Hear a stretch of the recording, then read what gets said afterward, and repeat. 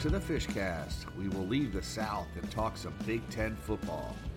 Penn State versus Ohio State. What about Michigan State and Michigan? We also get into the playoff rankings and what they should look like as they come out this week. Should Ohio State really be ranked above an Oregon team that dominated them at home in the shoe? What to think of the performances in Tally, Gainesville, and Miami. Good afternoon. Welcome to the Fishcast. My name is Corey Long. Joined as always, Charles Fishbein, Major League Baseball coach and apprentice. And welcome back, Coach Demo, Chris Demarest, back in the house after a few weeks on assignment. How are you guys doing? I'm doing good, man. We got to, like I said, we're going to be entertaining some schools that we usually don't entertain. So I got a text message from one of our listeners. Somebody, I was surprised. He hit me up. He's like, I've been listening to all your podcasts. They've been great, but we need to talk about Big Ten football. So we're going to oblige. Yeah, I mean, we come out of, like I expected. When I hear Michigan State, I don't care where they rank. I'm looking for 9-7 punt fest. I mean, the weather was what I expected, which was overcast and gray, a noon start. I'm thinking you and me were going to be texting each other like, wow, when is somebody going to break past the 50-yard line in this game? And instead, this is a great back and forth football game, great efforts on both sides. I think McNamara threw for almost 400. The Walker kid has 5 touchdowns. Michigan goes up 16 points, but State outscores them 23-3 down the stretch and gets another victory. Big victory from Mel Tucker. They're now in the top 5. Probably this has to go down as one of the 3 worst losses in Jim Harbaugh's career because you feel like I feel like this might be his best team at Michigan. And a lot of times you feel, okay, he's going to get one of these wins. He's too good of a coach. And then, and he can figure this out. And this was the game. You're up by 16 on the road. They were doing what they wanted to do offensively. And then, boom, everything just changed. We talked about it, though, Corey, and I'm sure Michigan fans on their message boards and the media, they want to go into a different direction from Harbaugh, but he's going to win 9-10 games.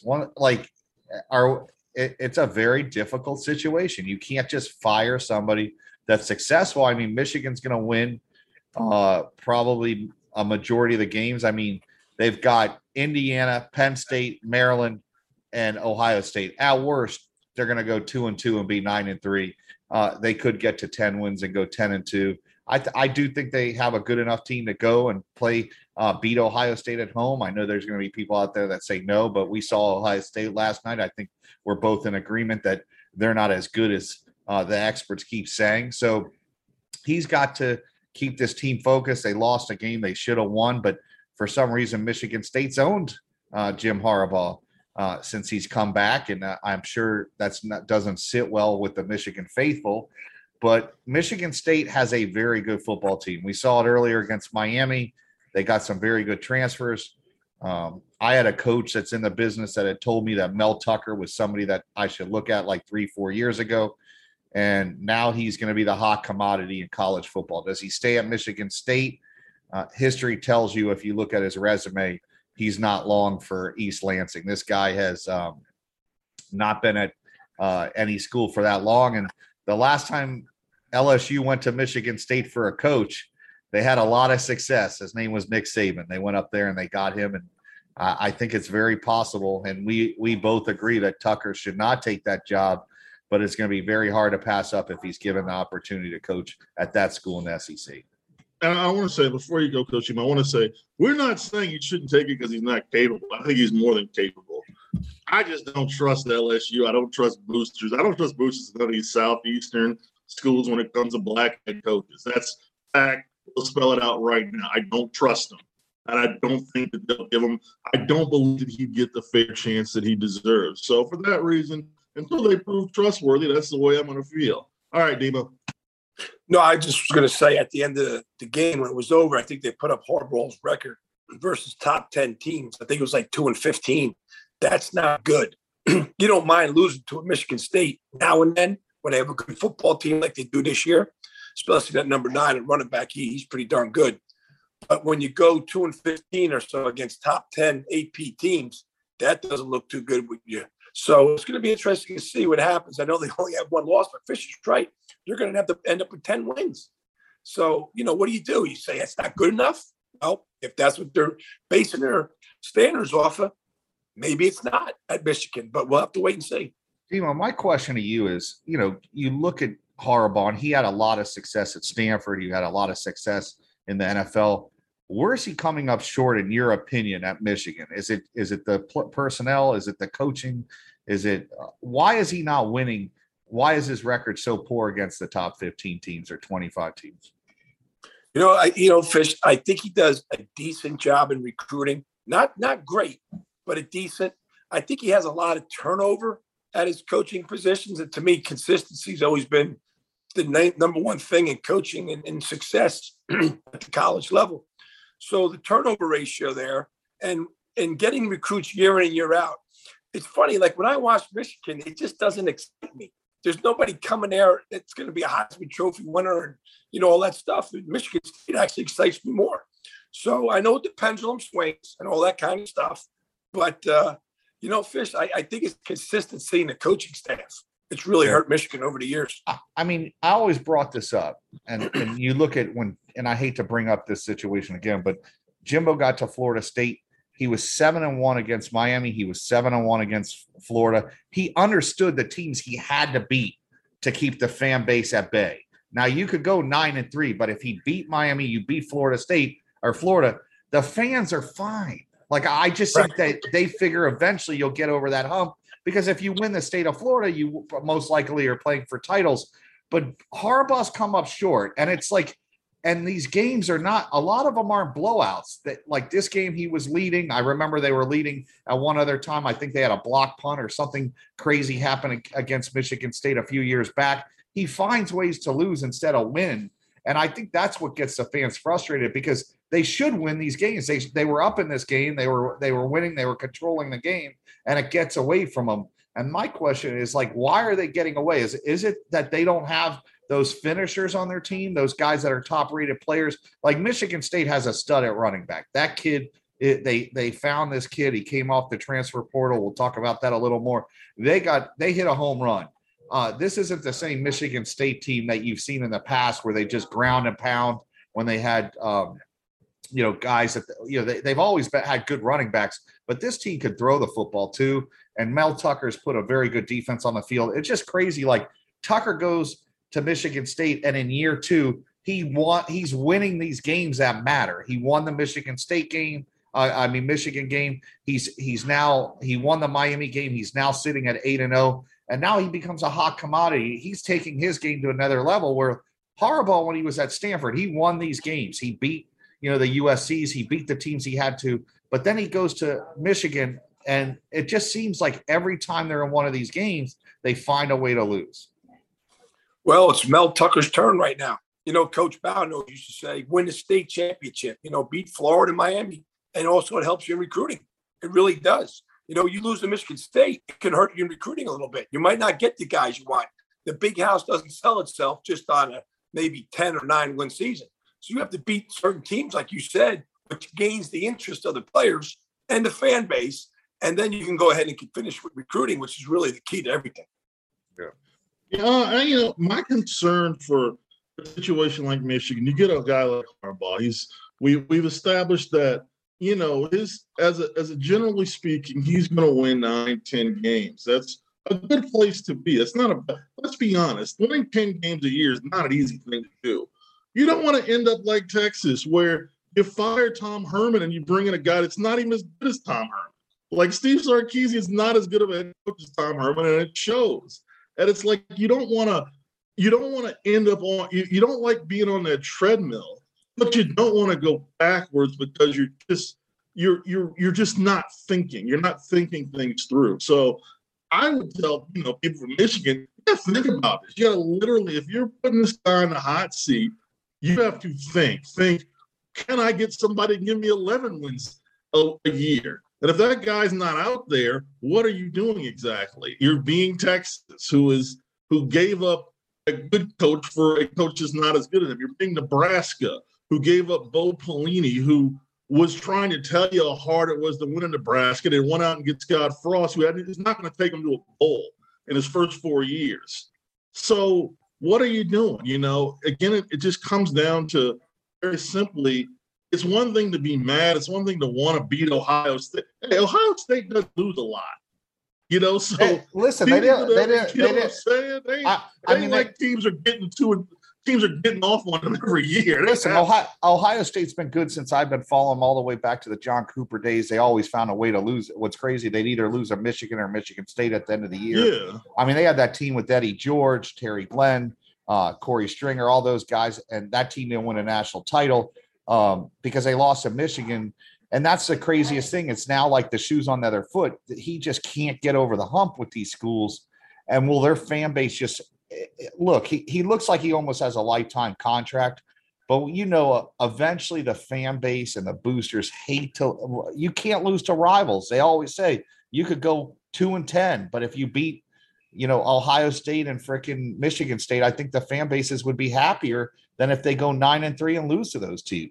And he's gonna have to put, like, this year. I think the Ohio State game, he's got to win because Michigan's got the team. Ohio State's susceptible to their style play. Michigan this year, they got to find a way to win. The game's at Michigan. I really think that Jim Harbaugh may decide to take an exit stage, door left or right or whatever, and end up back in the NFL. He, at some point he's going to get tired of this and say, you know what, maybe I should take another job. Yeah, Fish, it's almost like they have to beat Ohio State this year. You're exactly right. Yeah. They have to beat Ohio. They lost to Michigan State. Okay, it's sour right now, but they have to beat Ohio State. If they don't, he might quietly exit on his own.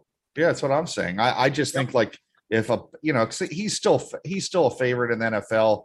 I think there's a lot of teams in the NFL that would give him a job as a head coach. He's a heck of a coach, yeah.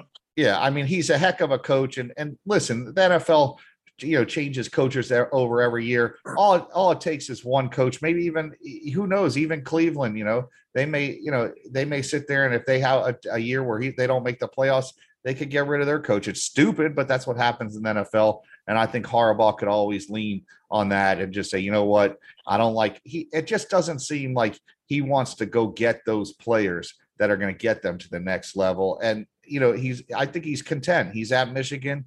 He's a legendary type coach, player, guy that played there and everything. And I think he's content because it's just, I don't know if he's going to get over the hump. Like I said, the Ohio State game is everything to him this year. I don't believe he could lose that game and just the fans are going to be okay. I just don't. I think they'll finally be like, listen, John Cooper eventually got fired at Ohio State because he couldn't beat Michigan, and he was going 11-1 every year, 10-1. So I think this year he has to win. And I just say, I agree that this Ohio State is going to be ripe. You got a young quarterback. You got some shots at him. But I also said to the Michigan people, be careful what you wish for, because irrelevancy is one bad coaching choice away. Ask a lot of programs out there that were relevant 5-10 years ago. You make the wrong coaching choice, no one cares about you anymore. You're a team that shows up, that plays through a schedule, and forget beating Ohio State, you struggle to beat Minnesota. So that's just the area. And sometimes you have to look at your infrastructure. You have to look within. So you look at your infrastructure. Look at the standards that you put out there. How are you making recruiting? How are you helping your coach recruit? If he needs to recruit more 5-star talent, is your program in a spot? Is your program's demands? Is your school's demands one that make it easy for 5-star talents to come in, or make it a place that can be academically capable for 5-star talents? There's a lot of little things that go into this. It's not just getting guys or missing guys. You have to. When you're at Michigan is an academically it's a high-end reputable academic school. You have to get certain types of kids in there. Not everybody can go there. Not everybody's going to make it there. And that has to always be considered. I don't think it's you know a that you problem know with that 5 stars. coaching at you know that coaching at Rutgers, right? I think you get your 5 stars at the Michigans. I think where they make the mistake is the 2, 3, and 4 stars. They don't evaluate them good enough. They just take them on merit. You got to really evaluate. The 5 stars are easy, right? If you get one, he's 6'6", 300-pound offensive lineman, okay. But you got to do your due diligence on those 2, 3, and 4 stars. And if you get a couple of them that are good and they play like 5 stars, then you got what you want. Well, and that's what a lot of the SEC and Florida schools do. Listen, it's we've talked about that at Florida State when they won their last national title. It wasn't the Jameis Winstons and the Alvin Cooks. It was when they hit on Cam Irving. Cam Irving was the 25th player in their class. He was a 3-star D tackle that they moved to offensive tackle. He ended up a first-round pick. You look at a Brian Stork, who was a 3-star tight end at Vero Beach High School. Terrence Brooks was a kid out of Denillin. These were guys that started that were 3-star kids, and a lot of them ended up first-round picks. And if you hit on, if you're going to hit on the 5-star kids, but if you're hitting on the 3-star kids at a high rate, that's when you know your teams get very talented. Well, I don't know. I mean, I don't think you know you're going to hit on the 5-star kids. The point. I think. Well, most of the time. I mean, we're saying you need your support. Your support system needs to be strong. I mean, we talk about the Jameis winning. They don't win a title without Jameis. They might win 11 games, but there's they won the title.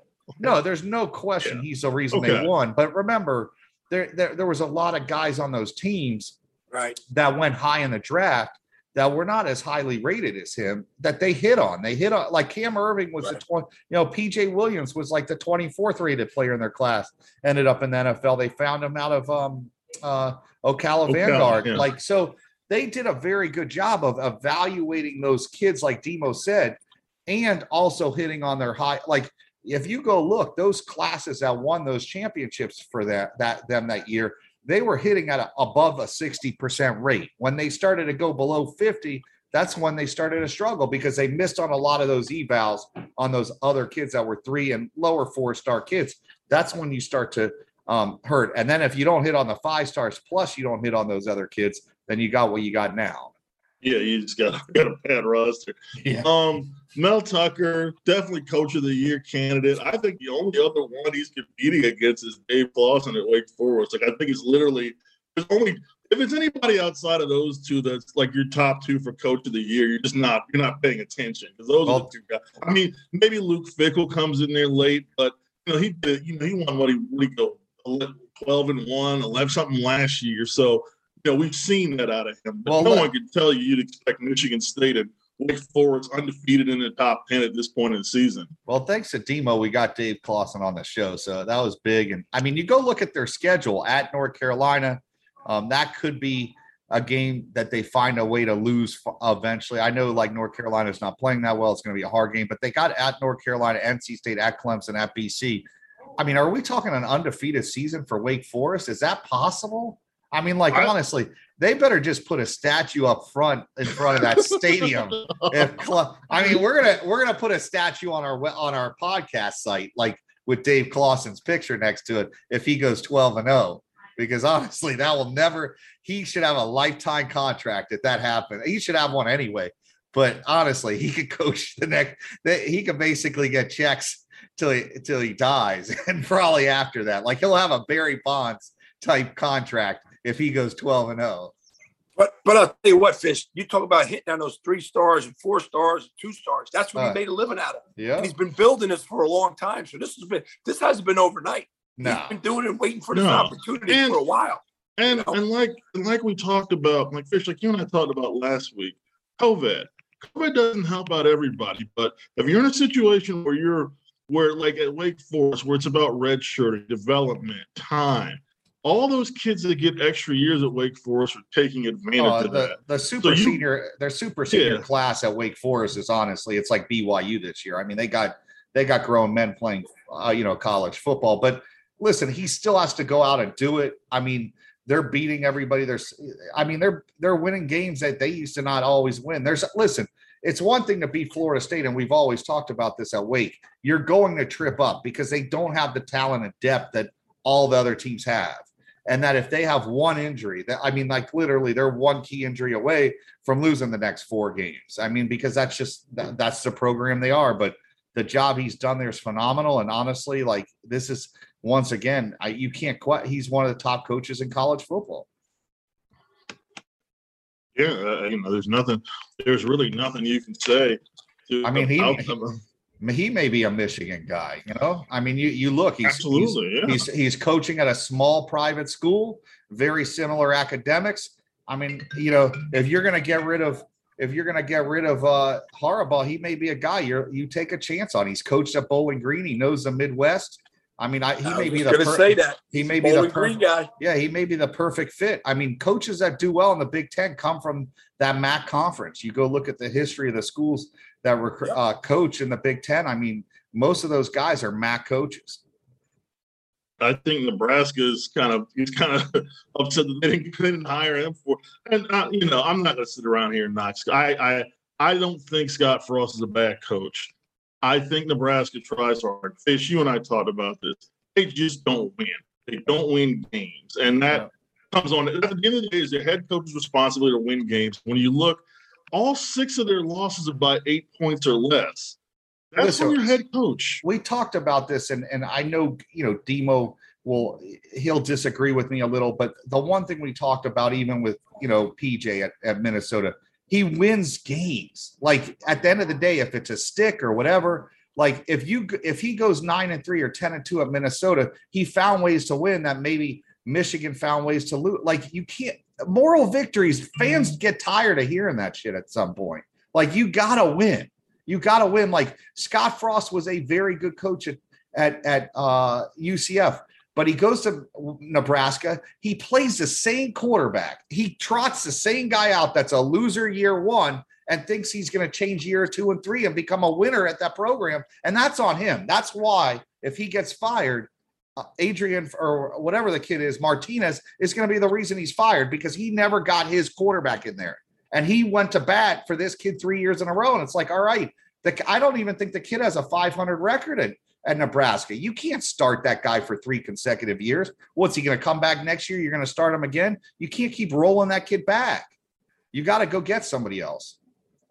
Well, a lot of people say he's a Nebraska guy, Frost, and maybe he is because he played there, but there's something going on. It just ain't right there. Something's happening, whether it's divided, whether it's not divided, whether it's 60-40, but something's not right there. I'm going to say this. Honestly, this is his 6th season as a head coach. He has 1 winning season in his career. It was a great. He caught lightning in a bottle at UCF, and when the world was his oyster, he took the hardest possible job to win a national title at.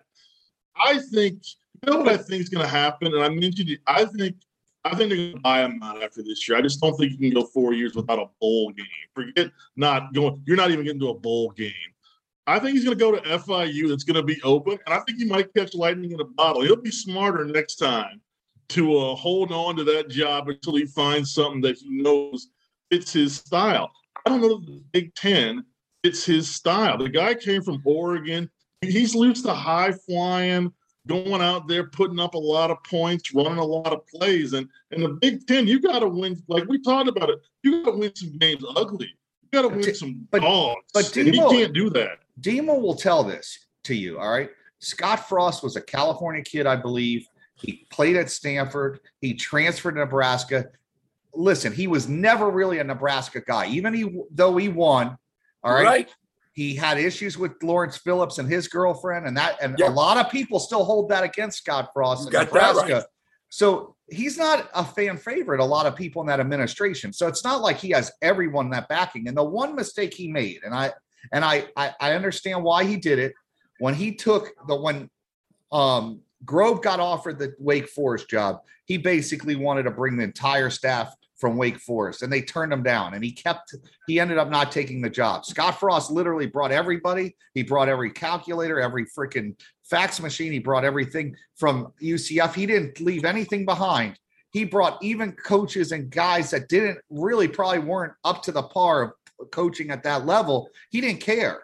He wanted everything, and I think it backfired. I really do. I think there's a lot of guys that he brought with him that weren't great recruiters, that they got lucky at UCF, and he got to Nebraska, and it got a lot harder because At that level, you got to have got. I don't care if people could sit there and say, well, it's in Nebraska, this and that. I guarantee you, and I'm going to say this, and I know Demo's on our show, and I'm biased towards Demo. If you put Demo in Nebraska, I guarantee you he will pull kids. He will convince a kid that Omaha is freaking South Beach. I'm telling you. Well, Fish, I appreciate that, but you can't just keep going names. Sometimes you got to look under those names to where the real dudes are, and those are the guys you want. So we'll see. Just say FIU, you found yourself your next head coach. Nebraska better hire the right guy then. Yeah. But I think I'm joking. I think you should go to FIU, and I think you can hit lightning in a bottle. At least you won't have to worry about the Florida kids he recruits transferring out after a semester like you do at Nebraska. Well, don't we want Coach Ponce to get the FIU job? Yes. I wouldn't wish that on Coach Ponce. I wouldn't wish that on Coach Ponce. Nah, listen, I think he go at those schools. It's not as difficult because you don't need as many great players. You get a handful of kids, you could turn those programs around. It's been proven at a lot of those Sun Belt and Conference USA type schools that you can win right away if you get a couple players. And with the transfer portal, and I know Demo can't stand it, but those are the schools that really could take advantage of it because there's a lot of guys that they could sit there. They could talk to Miami, Florida State and say, listen, any kid that you feel you want to, put in the portal, we'll take them. Just make sure you push them our way. And you have those advantages. I say, you know what, if you're Nebraska and you're thinking about buying out Frost, which I think is going to happen, you better open up those purse strings. Mark Stoops at Kentucky, I think, can get you to a place you want to go. I think Dave Clawson at Wake Forest can get you to a place you want to go. I think they'd have to pay a lot for PJ Fleck to move from Minnesota to Nebraska, but I think he can get you to a place. I think there's a few coaches out there that can get it done. Yeah. But it's going to cost you a lot of money to get it done. But I think they've got it. They've got it. But you got to pay it to win. Like you go cheap. You've seen it so many times. When you go cheap, listen, you want to win, you're gonna have to pay for it. That's just the way it is. You're gonna have to go get a coach that maybe you're gonna have to overpay for, and it's just the way that it's the way it rolls. Yeah. All right, we're gonna be back. The second segment, we're gonna talk selection committee makes their choices on Tuesday. How are they going to keep Cincinnati out of the top 5? How are they going to keep Oregon behind Ohio State? We will answer these questions and more when we come back with more of the Fishcast.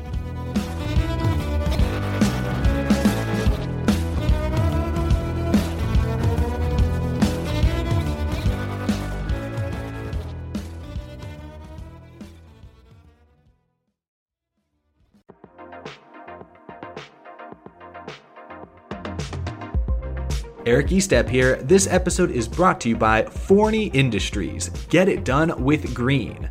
Forney offers a full line of welding and plasma cutting machines, metalworking accessories, and more. For do-it-yourselfers all the way to professional metalworkers, Forney has everything you need for your next project.